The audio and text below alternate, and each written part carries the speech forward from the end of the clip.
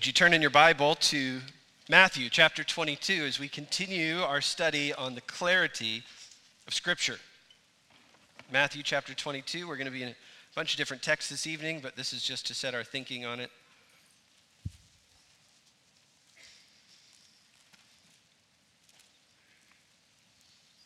Matthew 22, beginning in verse 23.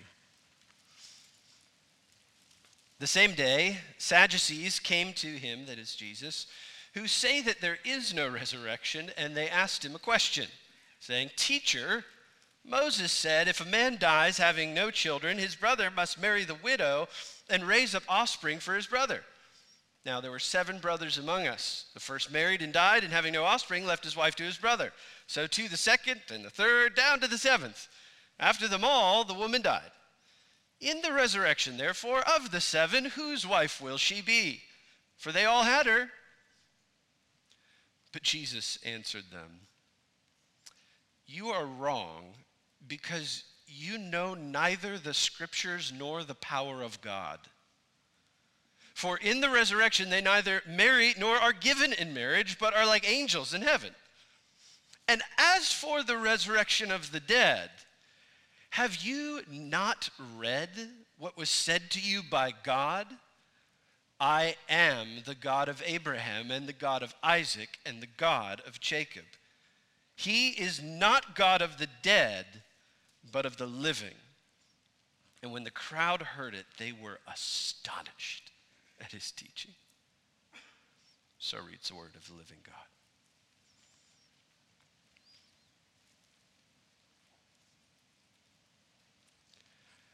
Ezekiel was a retired Israeli general and millionaire who saw the light at a homeless shelter. Ezekiel was one of the most famous generals in modern Israeli history, won several battles. He was brilliant. He started memorizing most of the Old Testament when he was 6 and used a number of the tactics that he found in Old Testament battles in his own military planning. Eventually, he retired from being a general and also the chess champion of all of Israel, and decided to go into business as an entrepreneur and made millions and millions of dollars because he was so brilliant.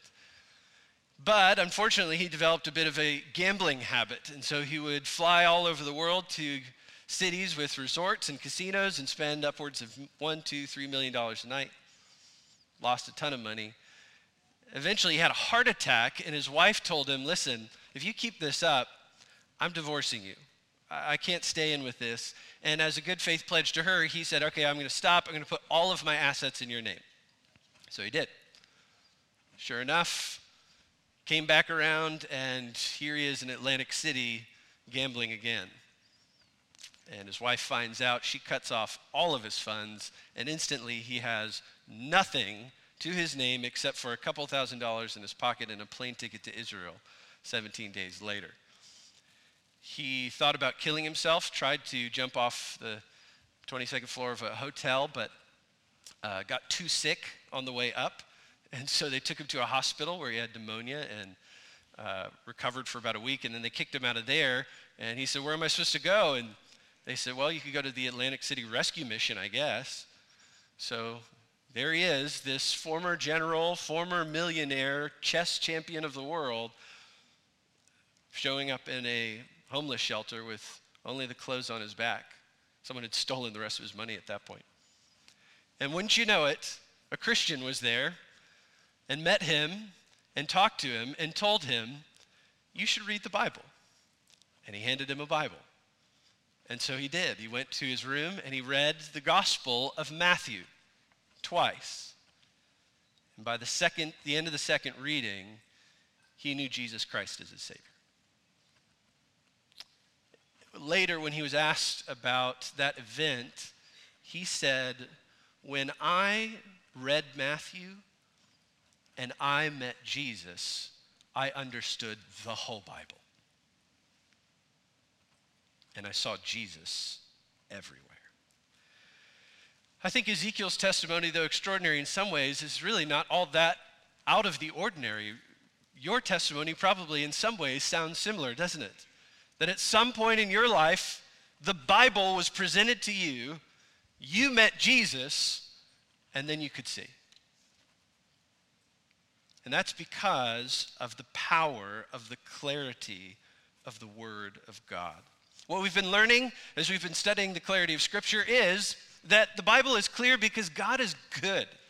That God isn't trying to speak in a cryptic way.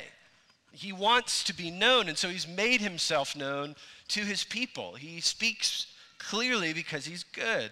And then we learned last week that the Bible is clear, but only if you obey it. Only if you have a heart that's submissive towards it, because that's the kind of God that he is. He demands obedience before giving understanding. But that, in and of itself, begs a question, doesn't it? How would someone go from being totally opposed to God, we're born in sin, hating God and not having eyes to see and understand his clear word? How would someone go from that condition to a condition where all of a sudden they can? Where they can understand the Bible and it makes total sense to them and it's clear as day. How would that happen? How do we go from sin-darkened God haters to obedient lovers of the light? How do we change from willful blindness to clear sight? And the answer is so simple, isn't it? It's Jesus. It's Jesus. He's the one who gives us sight. Jesus is called in the Bible light all over the place, isn't he? A light to the Gentiles. He's the light of the world. He's the light of life. He's the radiance of the glory of God.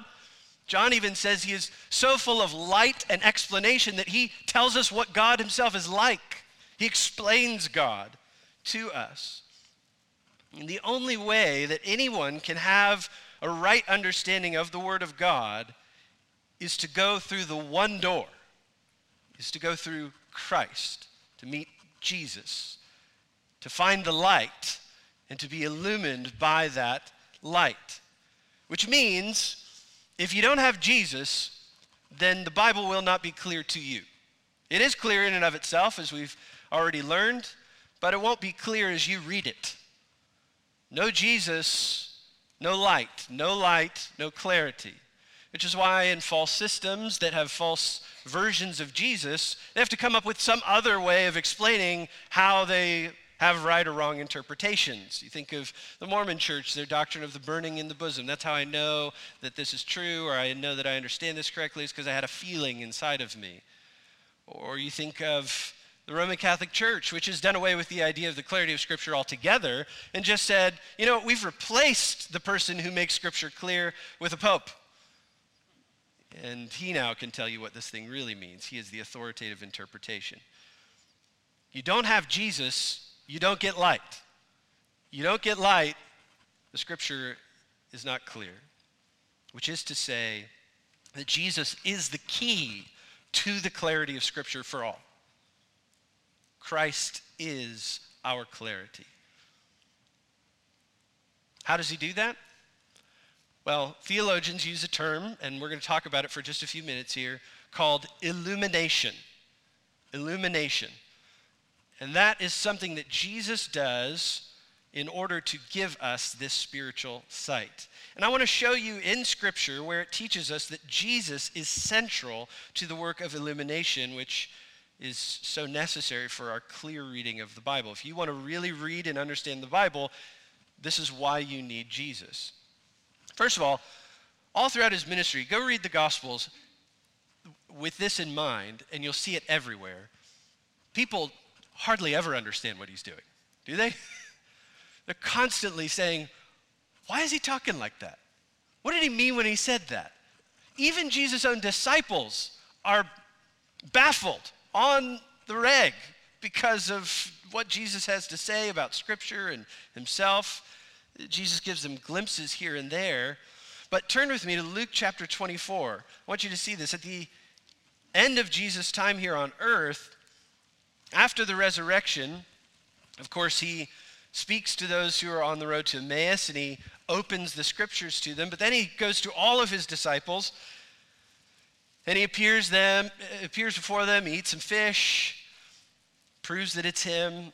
And then Luke chapter 24, verse 44, then he said to them, "These are my words that I spoke to you while I was still with you, that everything written about me in the law of Moses and the prophets and the Psalms must be fulfilled." And then, listen to this, he opened their minds to understand the scriptures. And he said to them, "Thus it is written that the Christ should suffer and on the third day rise from the dead, and that repentance and forgiveness of sins should be proclaimed in his name to all nations, beginning from Jerusalem." Apparently, he's getting all of that from the Old Testament. He's saying, you should be able to get this from the scriptures. So let me open your mind. You have a closed mind. Let me open it so that you can see what's really there and that it's about me and forgiveness offered through me. You continue reading in the chronicle of Jesus' work through the church, and you get to Acts chapter 16. Paul's in Philippi. He meets a woman named Lydia, and it says in Acts chapter 16, verse 14, "One of us heard a woman named Lydia from the city of Thyatira, a seller of purple goods, who was a worshiper of God, and the Lord opened her heart to pay attention to what was said by Paul." Again, I think the reference here, Lord, is probably a reference to Christ. Jesus opens her heart. Or a verse that we looked at last week, Romans chapter 10, verse 17, where it says, "Faith comes by hearing, and hearing from the word of Christ." I take that to be a subjective word of Christ. It's Jesus' word. Jesus is the one speaking as the preaching of the gospel happens, and he gives sight by that. Or if you're not convinced, another passage that we looked at last week, 2 Corinthians chapter 3, verse 14, where Paul, speaking about the Jews who have been blinded and still can't read the Old Testament correctly, he says this, 2 Corinthians 3:14, "But their minds were hardened, for to this day when they read the Old Covenant, that same veil remains unlifted, because only through Christ is it taken away."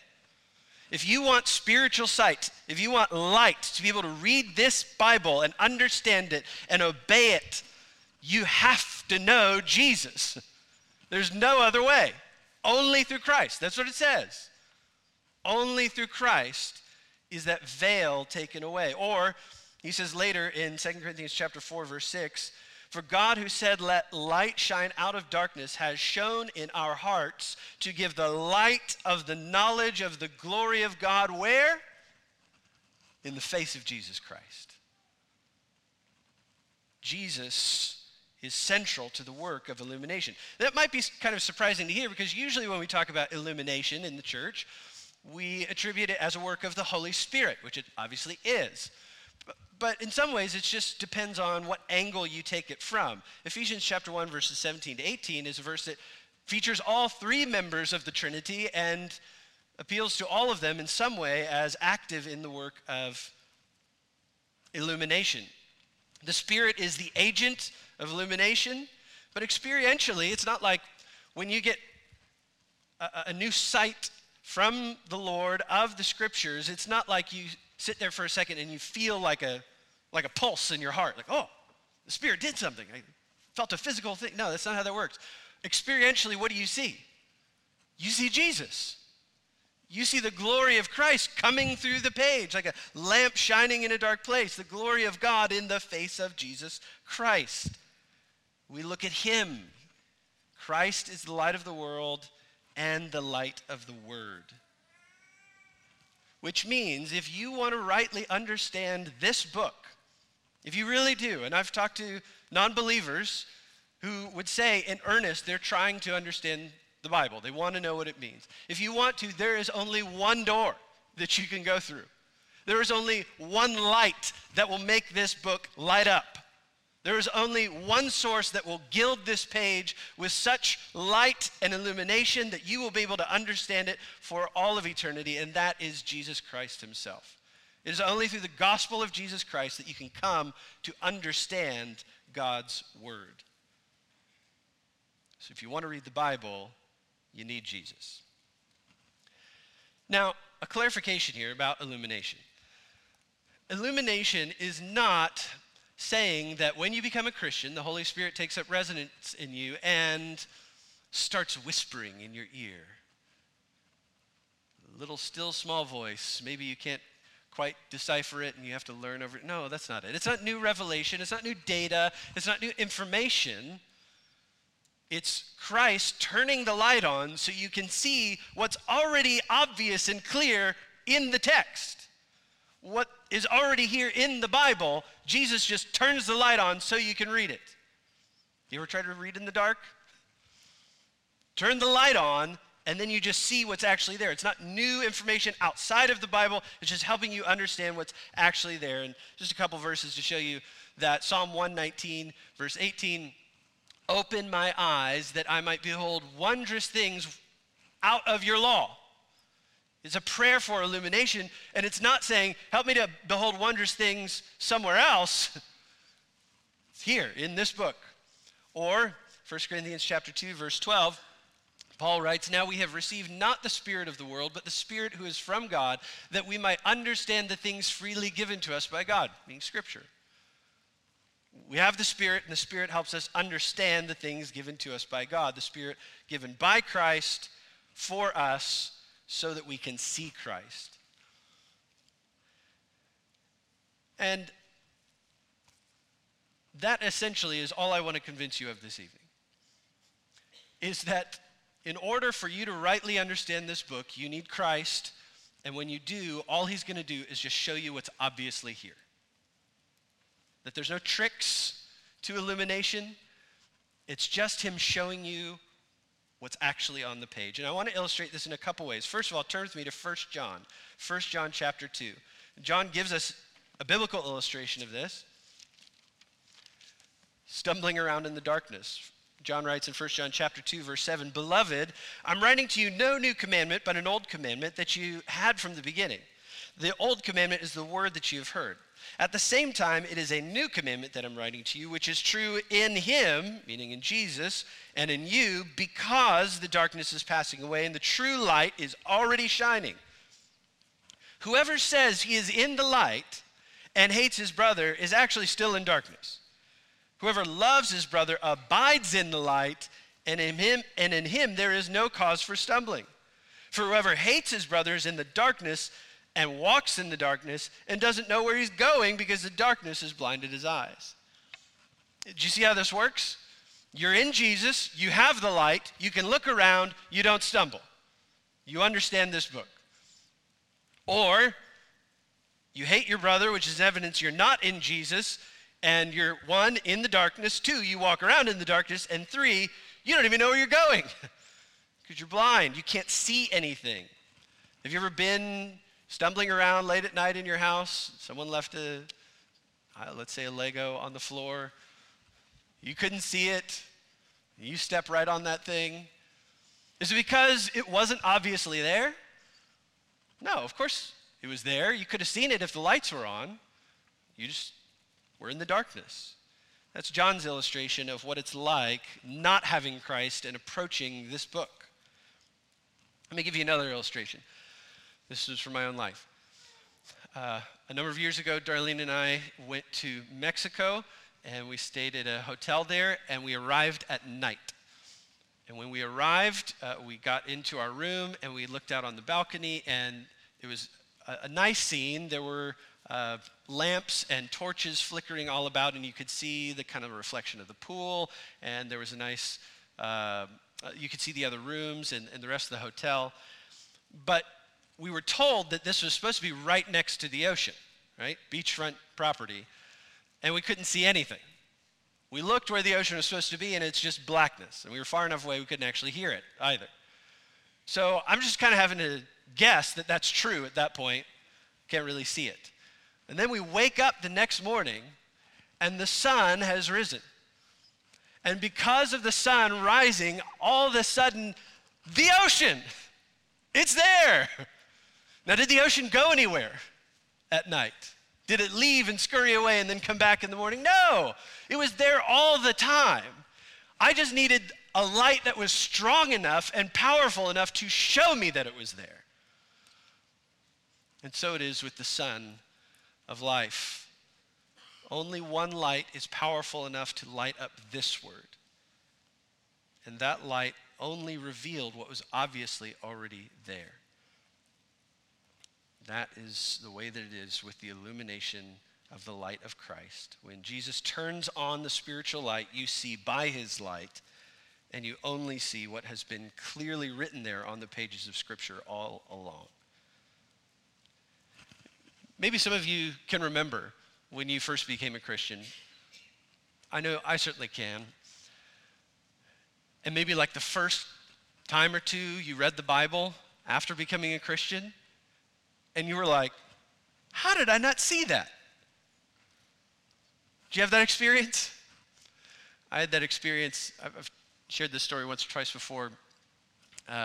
When I was a new Christian, I thought I was kind of a literary genius or something, and so I descended into my parents' basement where all good post-college grads live, and decided I was going to do an experiment, and I got my favorite work of literature, Moby Dick, and I got a Bible that my mom had just bought for me, and I thought, okay, I'm going to compare these two and see which of these is really legit.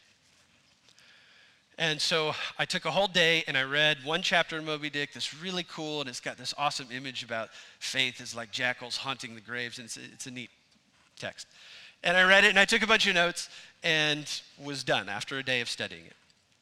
And then the next day I went to the Bible and I did the thing you should never do when you go to study the Bible for the first time. I just opened it in the middle and started reading, and lo and behold, the Lord led me to Psalm chapter 19 is where I happened to open.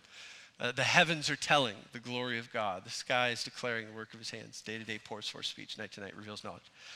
And so I said, okay, I'll start studying this, and I'll just make notes, and however many notes I make, I'll compare the two and see which is better.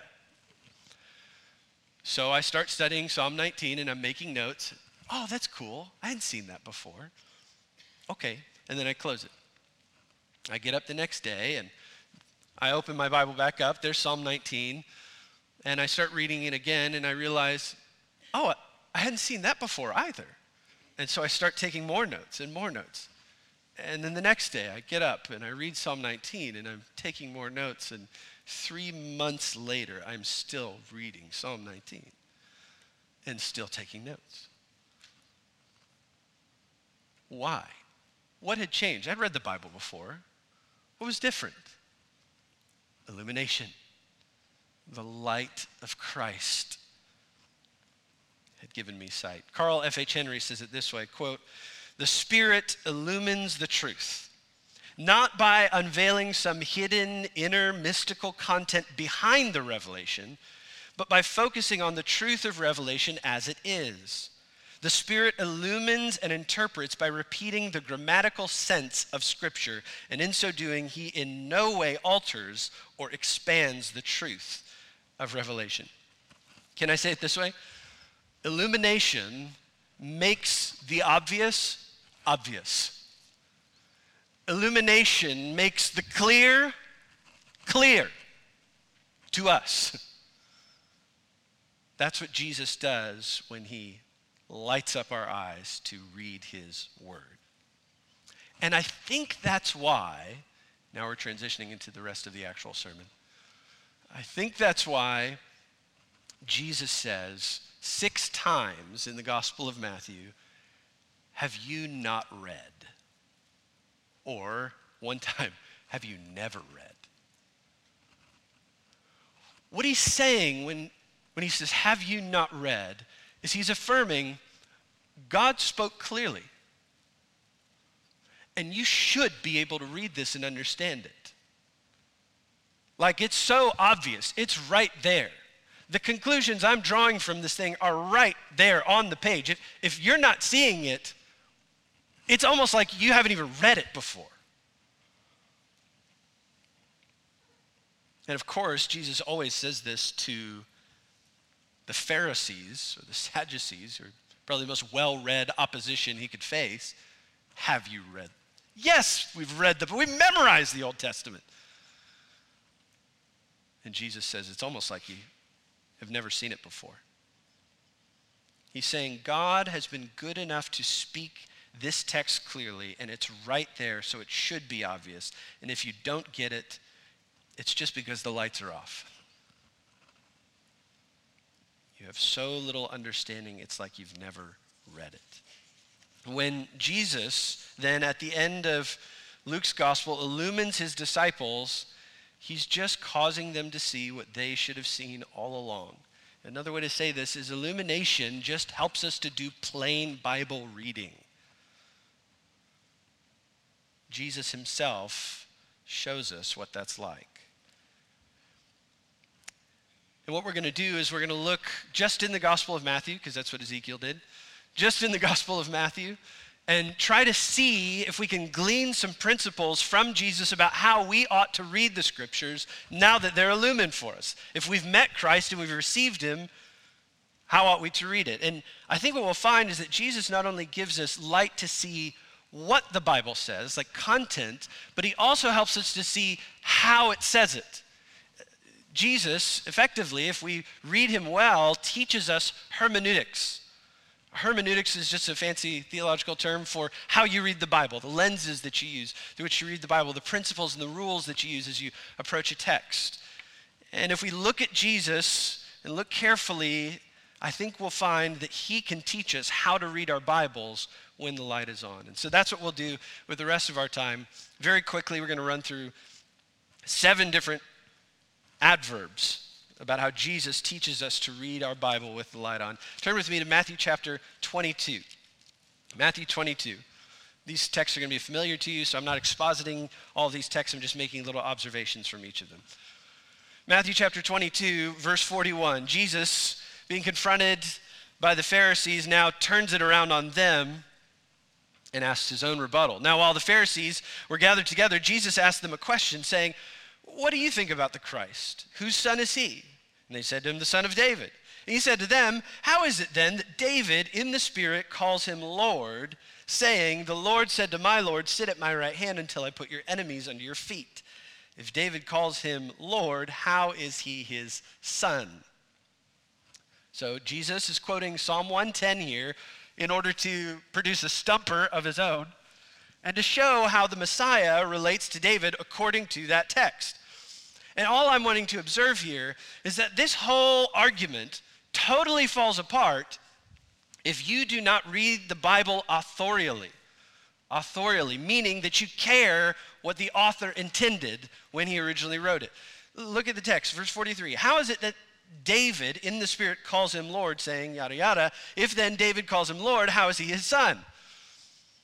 Do you see how the argument doesn't make any sense if 1, David isn't actually the author, or 2, we don't care what David thought, even though he was the author?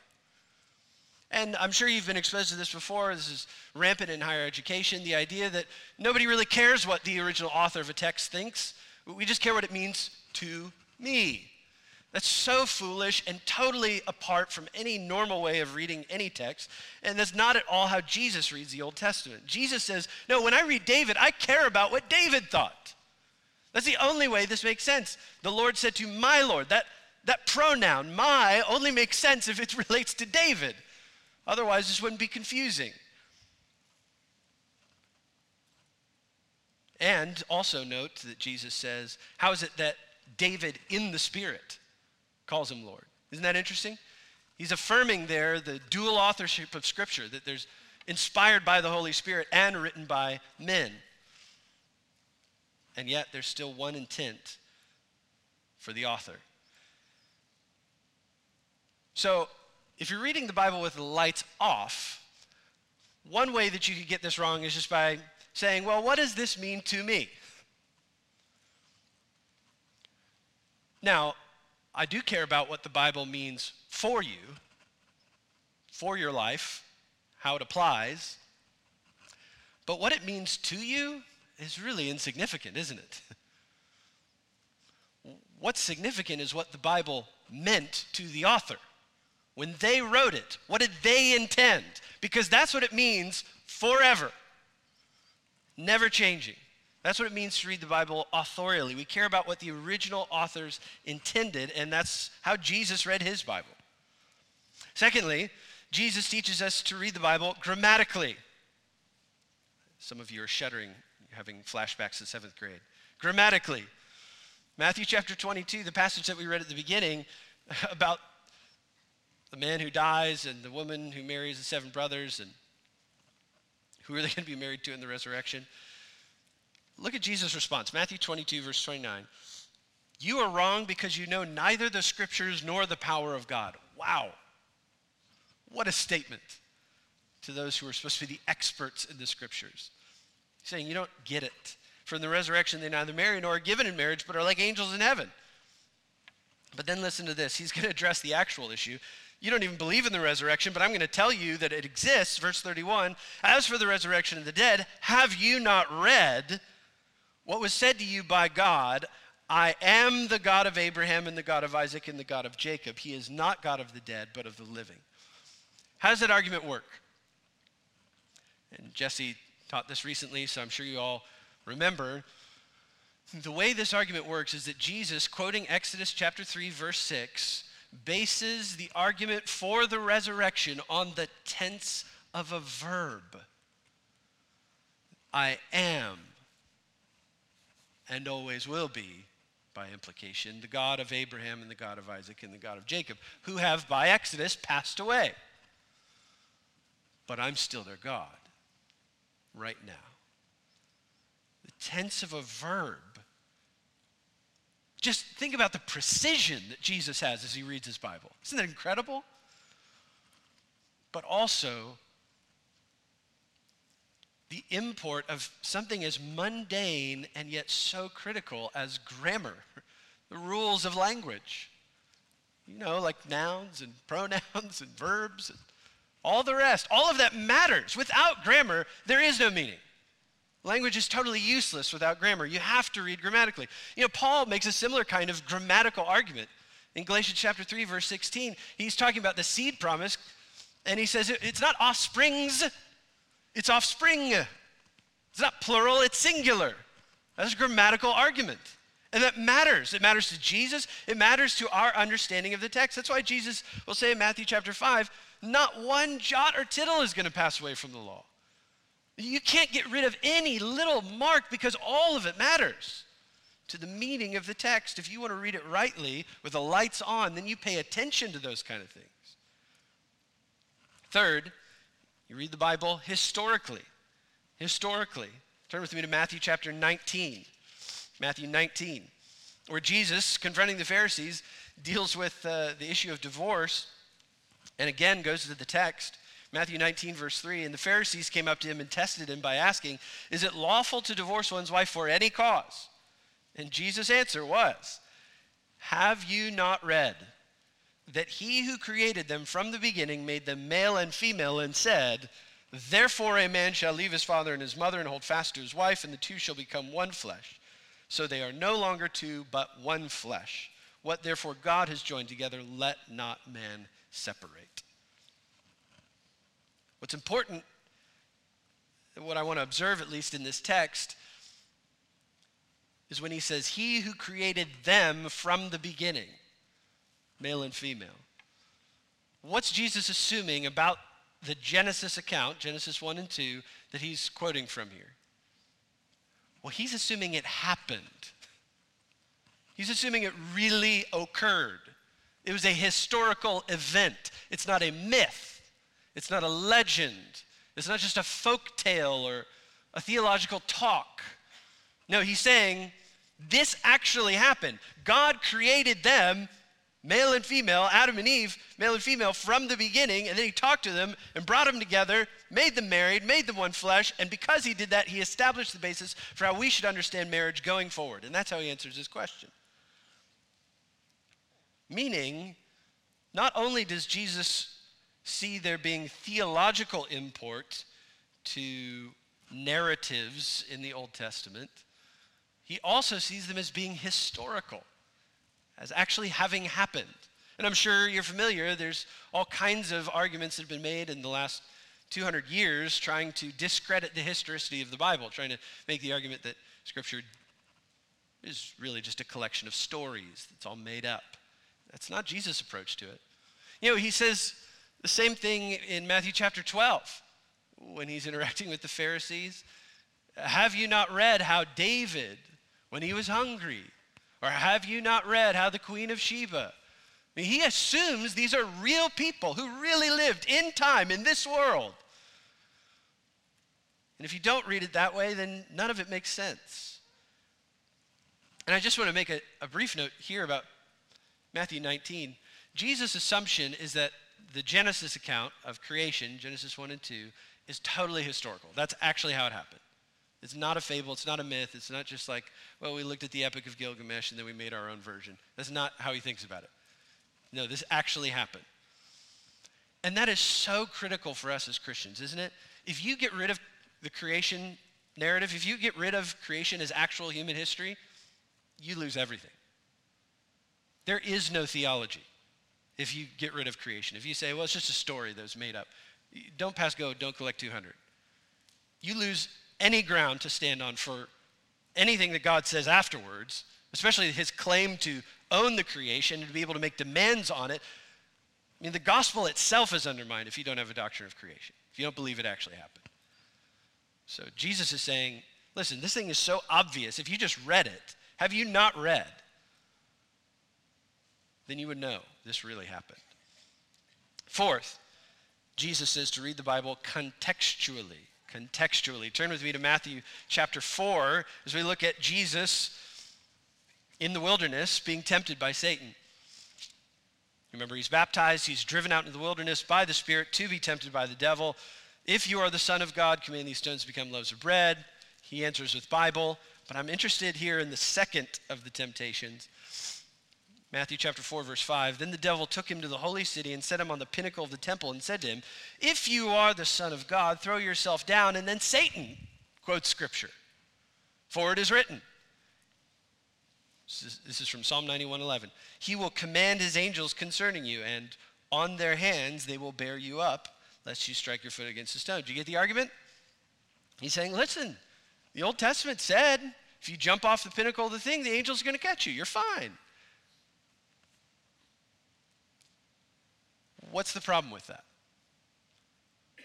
Well, if you took these verses on their own, they may seem to say that. Maybe.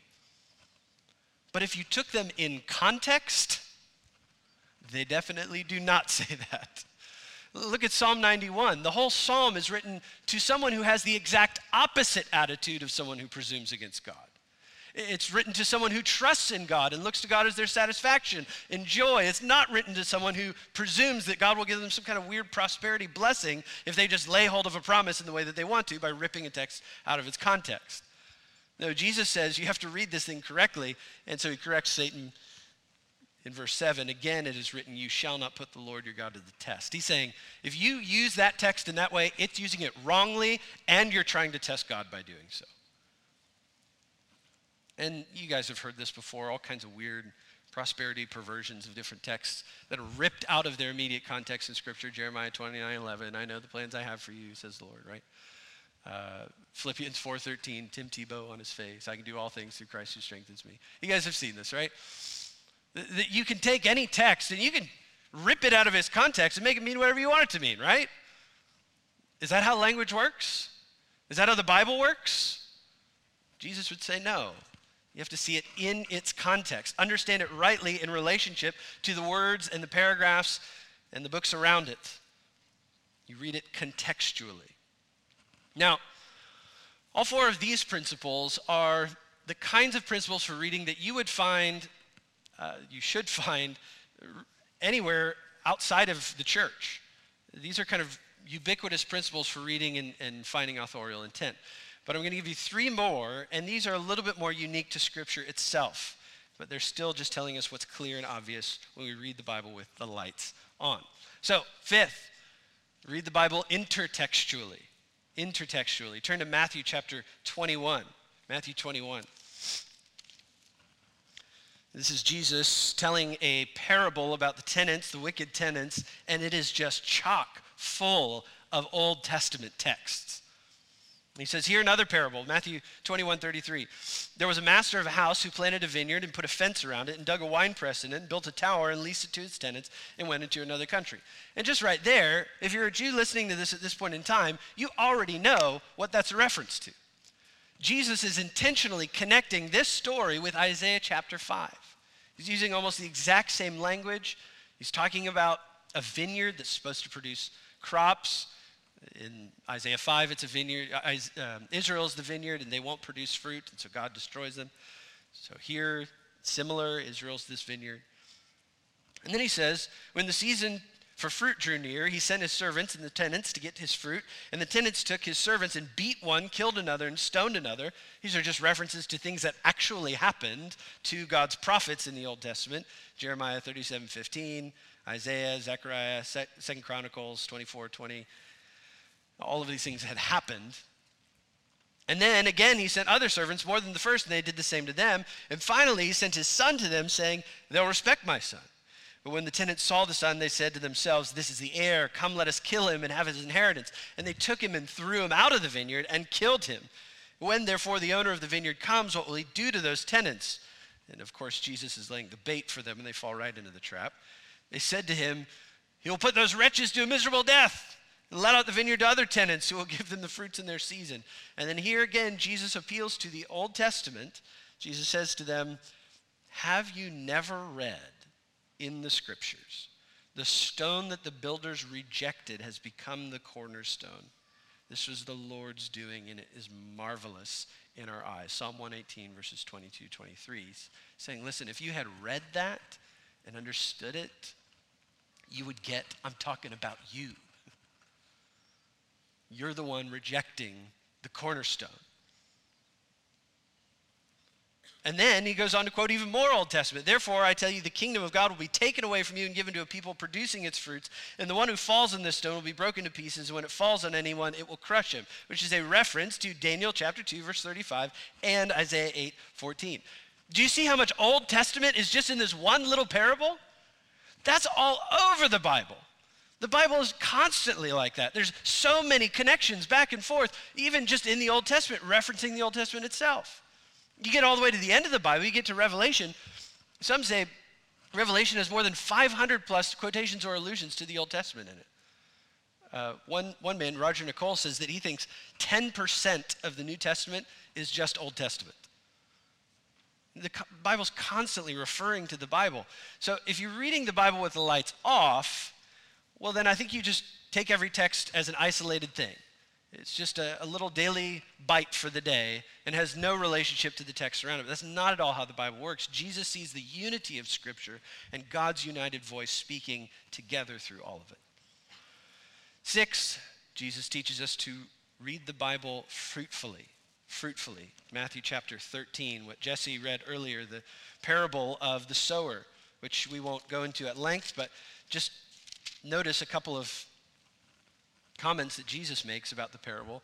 Matthew chapter 13, verse 18, he says, hear then the parable of the sower. When anyone hears the word of the kingdom and does not understand it, the evil one comes and snatches away what's been sown in his heart. So that's the problem, isn't it? The sowing of the seed is the hearing. You get this, you read it, you hear it preached. The question is who understands it? Who appropriates it? And the answer, down in verse 23, as for the one that was sown on good soil, this is the one who hears the word and understands it. He indeed bears fruit and yields in one case 100-fold, in another 60, and another 30. Really, this is just what we've been saying last week, that if you want to understand the Bible, you got to obey it. If you want to understand the Bible, you got to bear fruit. Bearing fruit is evidence that you have the Holy Spirit resident in you who is going to illumine this thing so that you can read it and understand it and obey it. If you want to understand the Bible, you have to be willing to submit your life to it and bear fruit by it. That's how understanding comes. That's what Jesus says in John chapter 15. He says, if you abide in me and in my word, then you'll produce fruit. And then lastly, I couldn't come up with a good word for this, so I used an arcane word. We read the Bible Christianly. Technically a word, I found it. The other terms that are good have been co-opted and used to mean other things, so I'm using Christianly. What I mean by that is that you read the Bible and understand it's all about Jesus. It's all pointing to Christ. It's all leading to him. All Scripture is pointing to Christ and to his glory, and man, does Jesus get that. Turn to Matthew chapter 26. where Jesus now, being arrested and about to be crucified, says over and over and over again, this book is about me. Matthew chapter 26, Peter takes out his sword, cuts off the high priest's ear. Verse 52, Jesus says to him, put your sword back in its place. For all who take the sword will perish by the sword. Do you think I can't appeal to my Father and he'll at once send me more than 12 legions of angels? But listen to this. How then should the scriptures be fulfilled? That it must be so. Or down in verse 56, but all this has taken place that the scriptures of the prophets might be fulfilled. Or jump back to verse 24.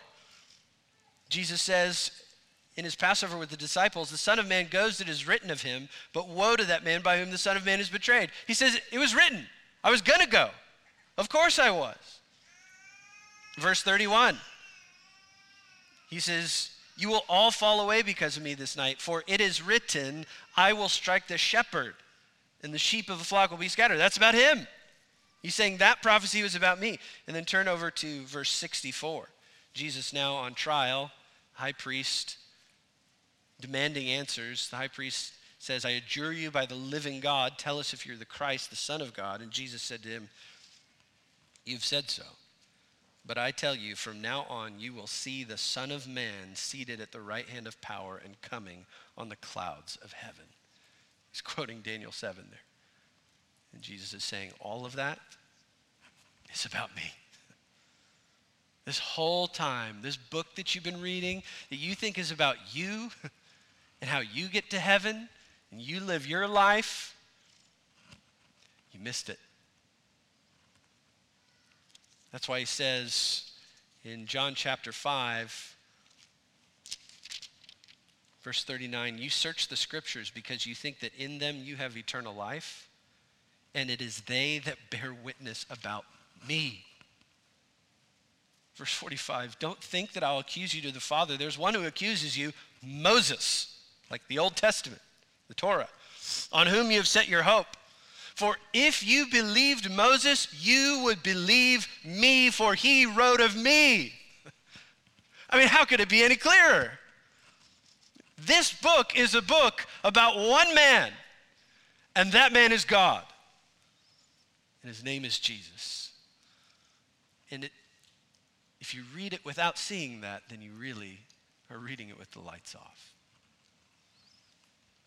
I hope you appreciate what Jesus teaches us about reading the Bible here. It's pretty obvious. It's pretty plain. It's really on the face of it.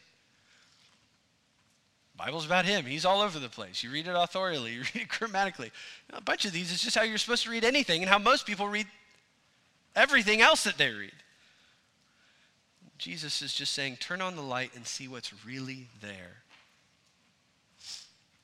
We are doing a Bible reading plan, and it requires us to read through the Gospels with my kids, and so I read a while ago the Gospel of Matthew with my son, Danielito, at night, and we got to Matthew chapter 14, which has a number of different miracles in it.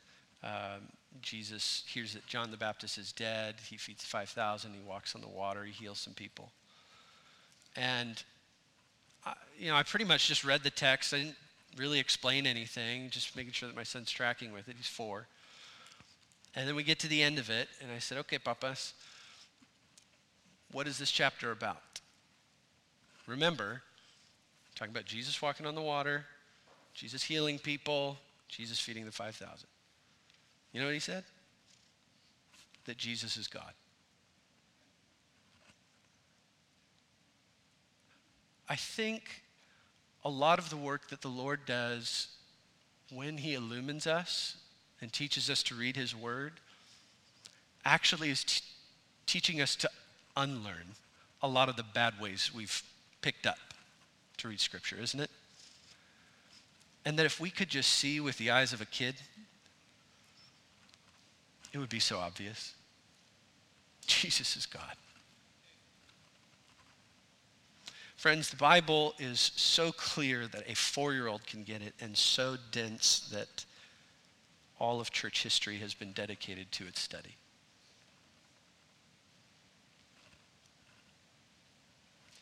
and it only happens in Jesus' light. I hope that gives you confidence. I hope that makes you trust your Bible. You can actually read this thing and understand it. Jesus seemed to think you could. But if you're here and you feel like this thing is still hard as stone to you, you've opened the Bible, you hear it, maybe you hear a sermon like this, you're like, I still just don't get it. Well then, friend, there's just one place you have to go. It's him, it's the light. He's the only one who can light this book up for you and show you the truth that's really here. So would you go to him? Would you receive him? Would you say, I know that I have a darkened mind and a darkened understanding, and I need desperately you, Jesus, to show me what's true. And if you would, Jesus says, all who come to me, I won't cast out. Let's pray.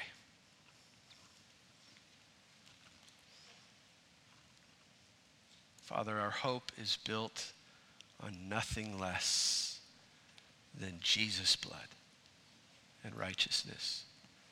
It is on him and him alone that we cast our whole souls. Everything that we are and everything that we have, we give to Christ. In exchange, we get life and light. We get him. So we thank you and we praise you for writing a book so clear and giving us the light that we need to read it in Jesus Christ. I pray that you would illumine the hearts and minds of the dear saints here,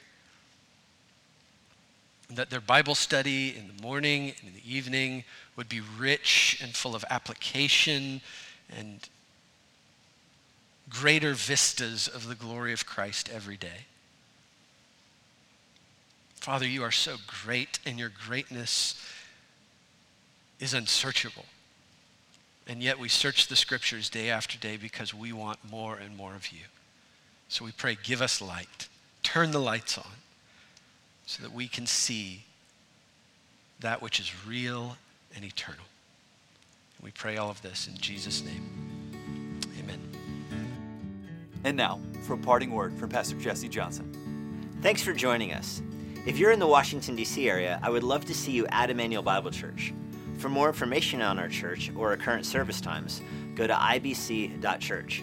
For more information about the Master's Seminary and their Washington, D.C. location, go to tms.edu. I hope this resource has been a blessing to you, and it helps you seek the Lord daily, serve others around you, and share the gospel with boldness.